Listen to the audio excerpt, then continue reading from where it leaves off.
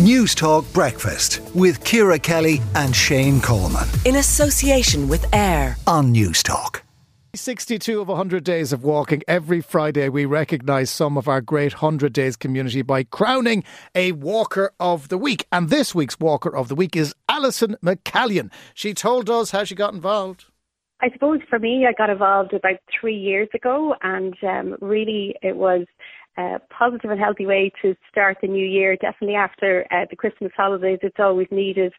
And I think, you know, I wanted to try and create good habits, get out and about, keep active, getting a little bit older at this stage as well. I also think, you know, it's a really good way, you know, after a very busy day in work, it's a really good way to clear your head. And it's also a great way to get some quality time with my children, particularly my two daughters, who love to come out with me. And even the dog benefits. He sits by my feet every evening until I say, do you want to go walkies? And it's just a really good habit for the whole family, something that we all enjoy. And I try and keep it up after the 100 days are over, but, you know, sometimes life gets in the way, but it's just a really positive thing.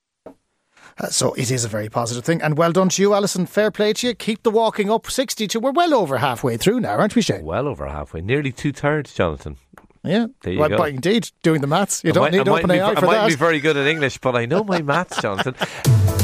News Talk Breakfast with Ciara Kelly and Shane Coleman. in association with AIR. Weekday mornings at 7 on News Talk.